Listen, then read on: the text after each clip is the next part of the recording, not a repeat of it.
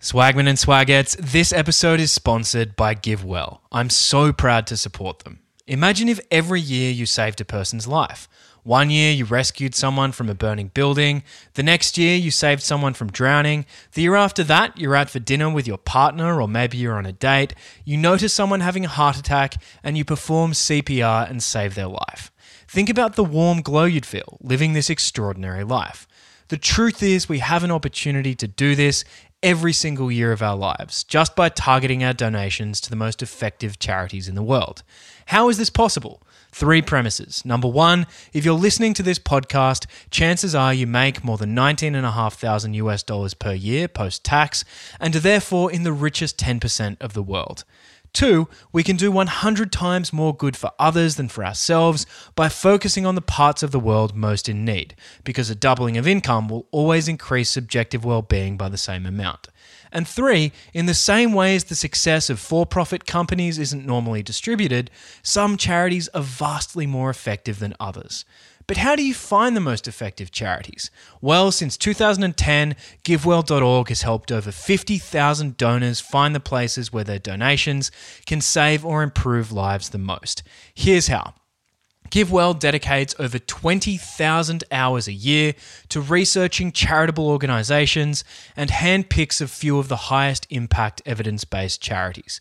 The best ones GiveWell has found can save a statistical life for $3,000 to $5,000. Donors have used GiveWell to donate more than $750 million. These donations will save over 75,000 lives and improve the lives of millions more. Here's the best part. GiveWell is free. They publish all of their research on their site for free so donors can understand their work and recommendations. GiveWell doesn't take a cut of your donation, and they allocate your tax-deductible donation to the charity you choose. GiveWell is a key organisation in the effective altruism movement, a movement I first became loosely involved in 5 years ago.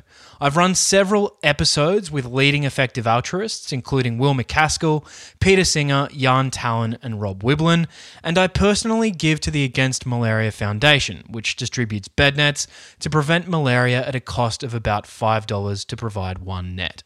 If you've never donated to GiveWell's recommended charities before, you can have your donation matched up to $1,000 before the end of June, or as long as matching funds last. Just go to givewell.org/swagman and pick podcast and then the Jolly Swagman at checkout.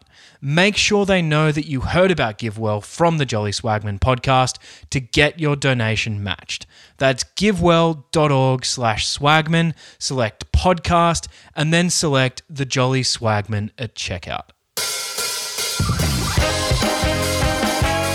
You're listening to the Jolly Swagman podcast. Here's your host, Joe Walker.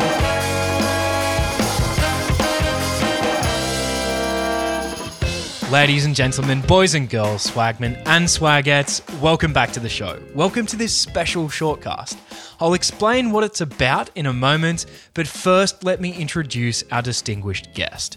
John Kay is one of Britain's leading economists, one of my favourite economists, and the author or co-author of some of my favourite books, including Other People's Money, Obliquity, Radical Uncertainty, and Greed is Dead.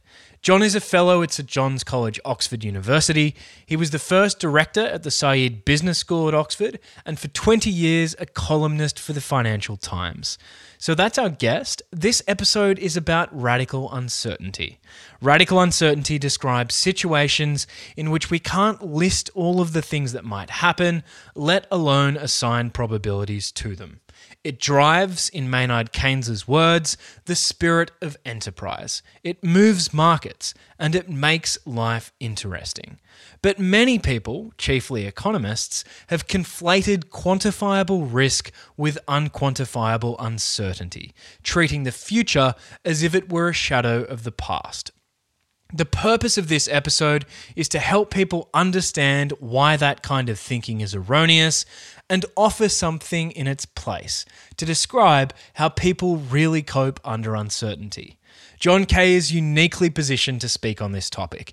Not only is he a doer whose career spans academia, business, finance, and public policy, he is also, along with former Governor of the Bank of England, Mervyn King, co-author of a brilliant book titled Radical Uncertainty, which was published last year.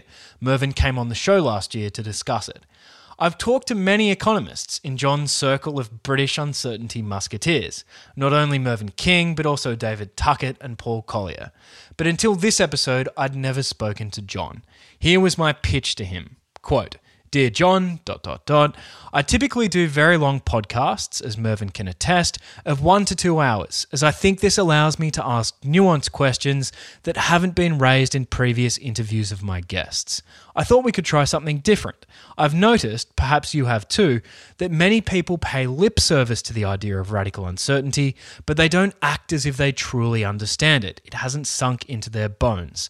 To help address this, I'd love to produce a very short, say 15-minute long, podcast interview with you, a podcast that could be listened to by busy people and would be likely to be shared widely. Here's how it could run. Part 1, overview of radical uncertainty. Part 2, implications of radical uncertainty. Part 3, I can lob some examples of famous predictions at you, and you can tell me whether they are intellectually defensible in light of radical uncertainty." End quote. Needless to say, John was on board, and this episode is the product of that email exchange. It ended up being a little longer than 15 minutes, but it's still more bite-sized than my normal fare. So without much further ado, please enjoy this special shortcast on radical uncertainty with the very eloquent and very erudite John Kay. John Kay, welcome to the podcast. Good to be with you, Joe. John, what is radical uncertainty? Well, let's begin by saying what uncertainty is. And uncertainty is not knowing either what is happening or what is going to happen as a result of imperfect information. And that might be imperfect information about the past, the present, and most of all about the future. So that's uncertainty. Now, there are some uncertainties that are resolvable. And they're resolvable in one of two ways. One is you can get more information. You can look something up. There are a lot of things none of us know, but the answer is on Google and Wikipedia or something like that. That's a resolvable uncertainty. The other kind of uncertainty that's resolvable is something like the results of tossing a coin, where you don't know what's going to happen, but there's a well-established stationary process that enables you to attach probabilities to it. And radical uncertainty is what's left once you've resolved these two kinds of uncertainties. In one case probabilistically, in the other case by assembling more information. And radical uncertainty arises because typically we're dealing with unique situations.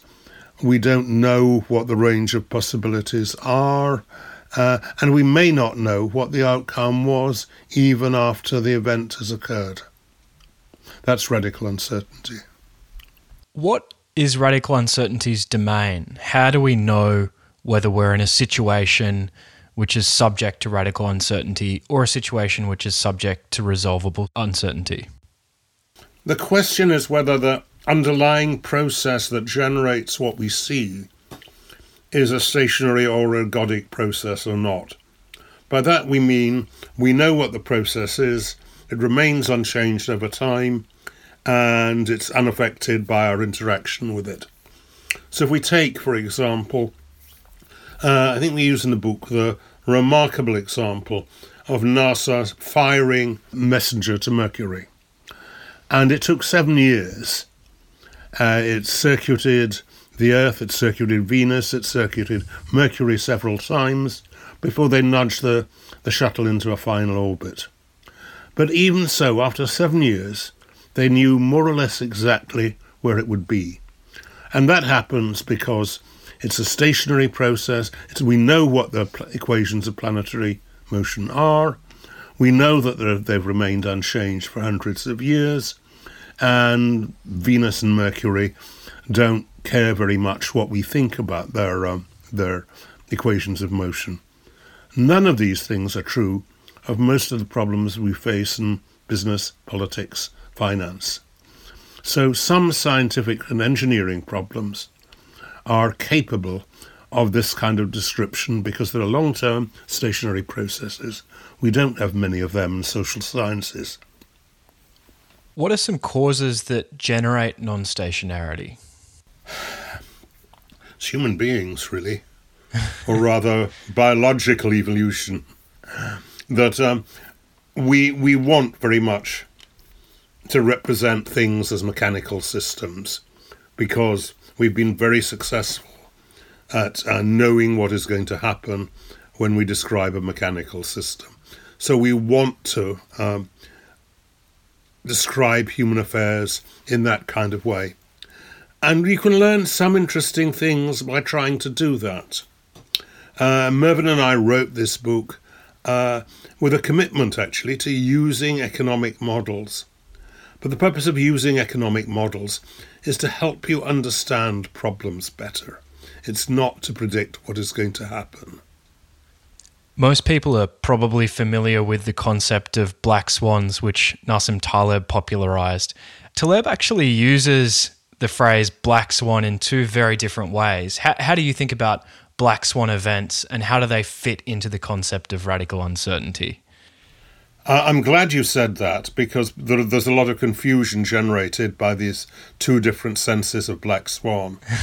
The original one is, as it were, the Australian one, which is that people thought all swans were white until European colonists went to Australia and discovered black swans. So that was an event that was a black swan in the sense that you couldn't imagine it before it happened. And there are examples, many examples of that. We talk about the paradigm example, which is inventing the wheel. You can't attach a probability to inventing the wheel, because if you can think of a probability of inventing the wheel, you have already invented it. And the same is true in a more trivial way with something like the iPhone. 25 years ago, if you described an iPhone to people, they just would not have understood what you were talking about. And that's why there could never have been, for example, a futures market in iPhones. Now, there's an important point to emerge from that, which is if there had been, there wouldn't have been the profits to be made that there were from inventing the iPhone. And the iPhone, therefore, might never have been invented. It's actually the existence of radical uncertainty that creates profit opportunities in business and finance.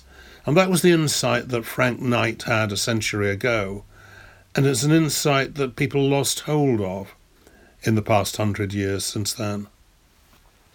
To say that the future is radically uncertain is a penetrating glimpse of the obvious for most people. But why has it been so hard for the economics profession to internalise this insight? It's an interesting question, especially since exactly 100 years ago, two great economists, Maynard Keynes and Frank Knight, whom I've already mentioned, wrote books explaining the central importance of radical uncertainty and resisting the ways in which people at the turn of the 20th century had started to talk about everything in probabilistic terms. And both these people argued very clearly and cogently that you couldn't do this. But the economics profession went off in a different direction. And the reason for that was essentially the strand of economics in the late 1930s and then particularly the next decade through the Second World War that looked at rationality in axiomatic terms. That is, economists had a rather strong definition of rationality and rational behaviour, and they wanted to extend that definition to apply to choice under uncertainty as well as the choices you make in the supermarket. And in a formal sense, you could do that by creating subjective probabilities akin to the taste you have for coffee or beer or whatever. But that was a mathematical device rather than a reality about the world and the way people think about the world. Interestingly, the beginnings of what people now call behavioral economics were in the early 1950s. There was a very interesting conference in Paris in 1952 with some of the greatest economic thinkers there talking about uncertainty. And they persuaded themselves at a dinner party there that they didn't think in the ways in terms of subjective probabilities, that you couldn't attach probabilities to everything. But actually when the American attendees at that went back to the States, they changed their mind. And by the 1960s, Milton Friedman would famously write that his predecessor at Chicago, actually, Frank Knight, made this distinction between risk, that you could talk about probabilistically, and uncertainty, that you couldn't. And Friedman said, I shall not refer again to this distinction because I do not believe it is valid. We can treat people as if they attached probabilities to every conceivable event. And that's wrong. How should policymakers or business leaders deal with radical uncertainty? How can we design systems that are robust to uncertainty? Let's start with the way people really think about uncertainty, because people don't naturally think probabilistically. One of the intriguing things we discovered was that probabilistic mathematics only came into being in the 17th century. And that's pretty odd when you think about it, because the ancient Greeks and Romans gambled a great deal, and the people in these societies were certainly pretty good at mathematics, but they didn't develop this branch of mathematics. And that's because probabilistic thinking is just alien to the way people think about the future. They think that there is a knowable future somewhere if only they could get at it. And that's because the human reasoning is more naturally narrative storytelling than mathematical. And indeed, in very complicated situations, the only way you can frame uncertainty and make choices is by creating narratives. I remember when I first got involved in expert witness legal cases, I thought, why haven't lawyers and judges learnt to deal probabilistically with the issues which they're faced with? And I came to realise that's just not the way the law works. You're asking this question, what is going on here? You're trying to put together a story that describes the variety of facts and the like that are at issue in any particular case. And of course, every legal case is unique, and it's quite important that every legal case is unique. If you're in court, you don't want to be told, we work on the basis that we get 95% of our judgments right. You want to be told, we will work very hard to get your judgment right. Does radical uncertainty license us to be nihilists? If I can't list all of the possible things that might happen in the future, let alone attach probabilities to them, does that give me carte blanche to believe whatever I want? It absolutely does not. And this is one of the great mistakes that economists have made, really, particularly in relation to the ways in which they think about macroeconomics. There are things that are completely known, at any rate up to a probability distribution, and things that are unknown, that are typically called shocks. Now, the reality of the business and financial world is there are a great many things we know roughly, but not precisely. Very good examples are in speculative bubbles. We have one at the moment in all the fintech things that surround cryptocurrencies and the spin-offs from that, the NFTs, SPACs, and so on. We know quite a lot about how bubbles evolve from our historic experience, but that's not at all the same as being able to say this one is going to blow up in October 2023. John, in this final part of the podcast conversation, I'm going to lob some famous predictions at you, and then you can tell me whether they are intellectually defensible in light of radical uncertainty. First famous prediction. In his book Destined for War, Graham Allison notes that in 12 of 16 cases over the past 500 years, when a rising power challenged a ruling power, the result was war. On this basis, he argues that while war between China and the United States is not inevitable, it is more likely than not. I think that's a reasonable way of framing it. What people certainly should not do is note this and say that the probability of war between these two countries is 0.75, 12 over 16. But we distinguish between likelihood, which is essentially an ordinal variable, and probability, which is cardinal. That means it makes things to say something is more likely or less likely. It also makes sense to say this information which I've just received makes, in this case, war between China and the United States, more likely than I thought before. But that's not the same as being able to frame it in terms of probabilities. So, to say that on the basis of history, which is what Allison is saying, it is likely that this kind of standoff will end in war is reasonable. To say there's a probability of 0.75 or any other number is absurd. This next one is perhaps more an infamous prediction rather than a famous prediction.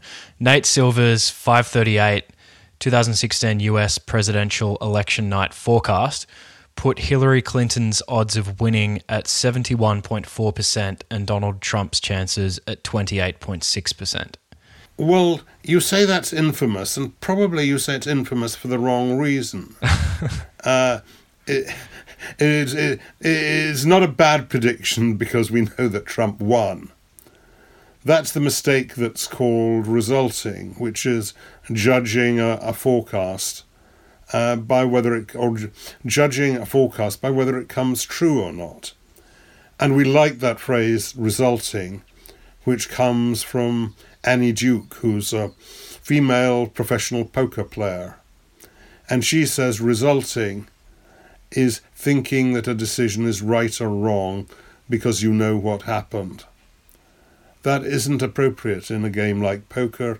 You're going to get some decisions right, some decisions wrong in that sense. But actually the question is whether it was a good decision at the time, given the information you had. And if you make good decisions of the second kind, you will win more often than you lose. So this does not demonstrate that Silver was a no-good forecaster.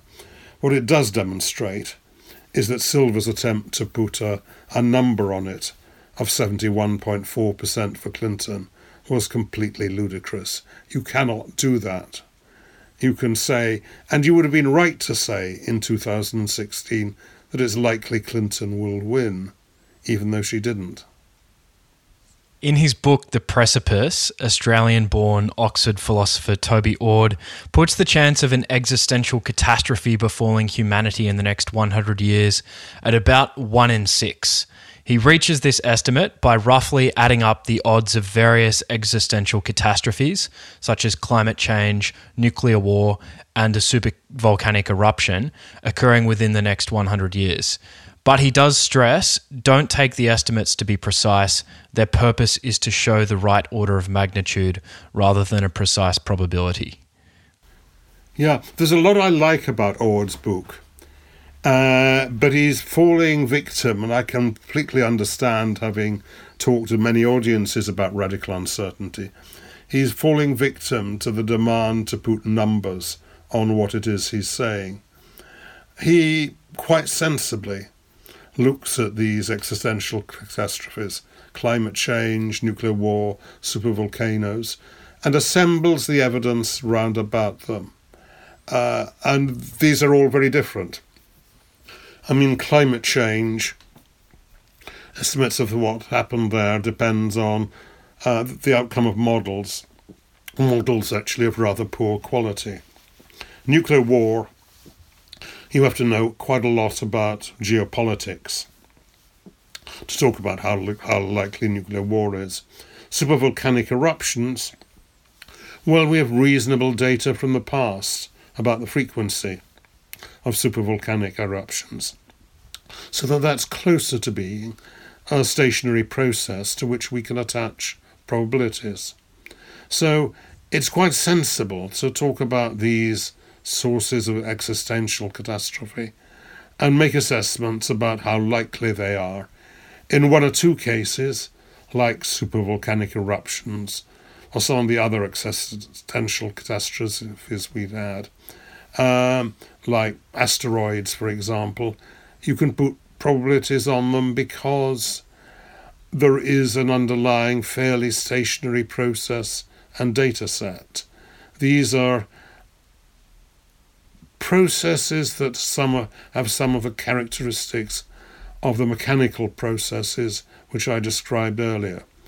Nuclear war isn't remotely a stationary process at all. You can't say, although Nate Silver might, that because there have been 2 atomic bombs dropped since 1945, the probability that there will be an atomic bomb drop tomorrow is the number of days between 1945 and now divided by 2. You can't do that kind of sum, although that's exactly the sum Silver does in relation to talking about the probability of the attack on the Twin Towers in 2001. In their book, This Time is Different, Carmen Reinhart and Kenneth Rogoff present a historical analysis comparing the run-up to the 2007 US subprime financial crisis with the antecedents of other banking crises in advanced economies since World War II.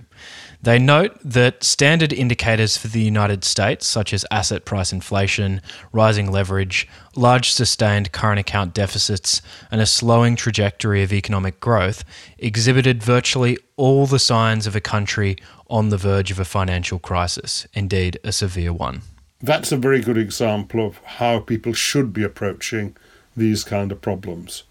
You look at the history, you recognise that every financial crisis is in one sense unique, but equally that there are common elements to financial crisis, and what they're trying to do is to pull out these common elements.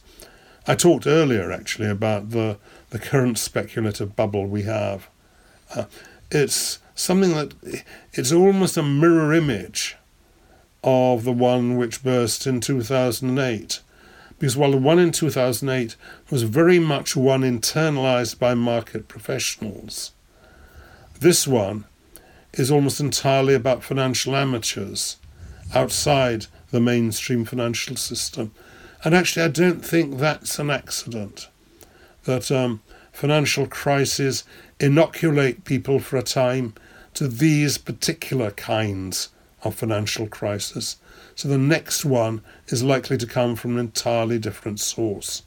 But that's a different way of thinking about these issues than either attaching a probability to it because this is the frequency with which we've had financial crises in the past, or saying, which unfortunately is what a lot of economists do, that these are just shocks about which we can say nothing.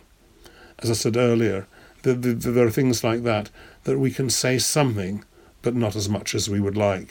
In his 2003 book, Our Final Hour, astronomer Martin Rees gave humanity about a 50-50 chance of surviving the 21st century. What do you make of that prediction? Well, that's again attaching a probabilistic number in a situation where you can't. He can say, and he can argue, and he might be right to say, it's likely that the world will end in the next 100 years. That's an intelligible statement. That the world, there's a 50% chance of it, is, I think, not. And the world either will end or it won't. Philip Tetlock argues that it is one thing to recognise the limits on predictability and quite another to dismiss all prediction as an exercise in futility. And he points out that his super forecasters in the Good Judgment Project systematically outperform control groups and betting markets. In the IARPA tournament, here's an example of a question that they asked forecasters. They asked forecasters whether the number of registered Syrian refugees reported by the United Nations Refugee Agency as of 1 April 2014 would be under 2.6 million. What do you make of Philip Tetlock's work? I think in a way you've answered that question in the way you framed it. That what Tetlock does, and I find Tetlock's work very interesting, but what Tetlock does is to frame questions to which there are potentially precise answers.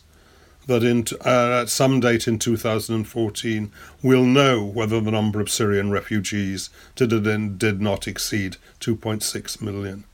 But that's not really the question that people making policy towards Syria want answered. The question they want answers to is, what's going on in Syria? What's going to happen? Will the crisis get better or worse? And Tetlock's approach gives a precision by depriving the question at issue of interest. Right, so he's framing the questions more as puzzles rather than mysteries. Yeah, exactly. That's a distinction we make, which is to say a puzzle is a well-formulated question that has a right or wrong answer, and in due course everyone will agree what the right answer to that was. Most of the problems we're talking about in business and finance really are not like that. In his book Principles for Navigating Big Debt Crises, Ray Dalio argues that gathering historical data, stitching together templates, for example, that a country's long-term debt cycle usually lasts 75 to 100 years, and then building computed decision-making systems, for example, a depression gauge, enabled Bridgewater Associates to anticipate the 2008 financial crisis and, in Dalio's words, do very well when most everyone else did badly. Well, I think there were many ways of anticipating the 2008 financial crisis, and I'm not sure building these kind of historical templates would be very helpful in doing it. The truth is that we're talking about processes that are not remotely stationary over hundreds of years. If you ask what the economy of 400 years before, 100 years before 2008 was like in 1908, the things you could learn from that experience for 2008 are pretty limited. Once again, it's not nothing, but they're not things that you can develop quantitative models for. Final famous prediction.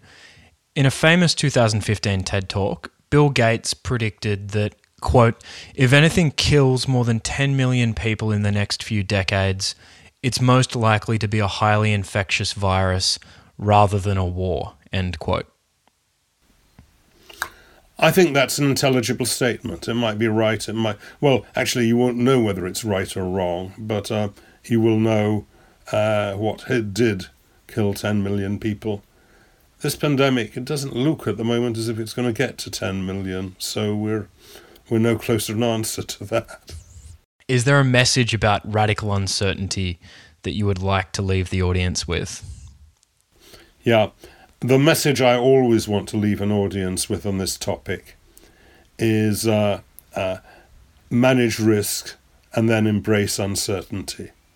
Risk is about ensuring that your business strategies, your life strategies, are robust and resilient to events you can't predict.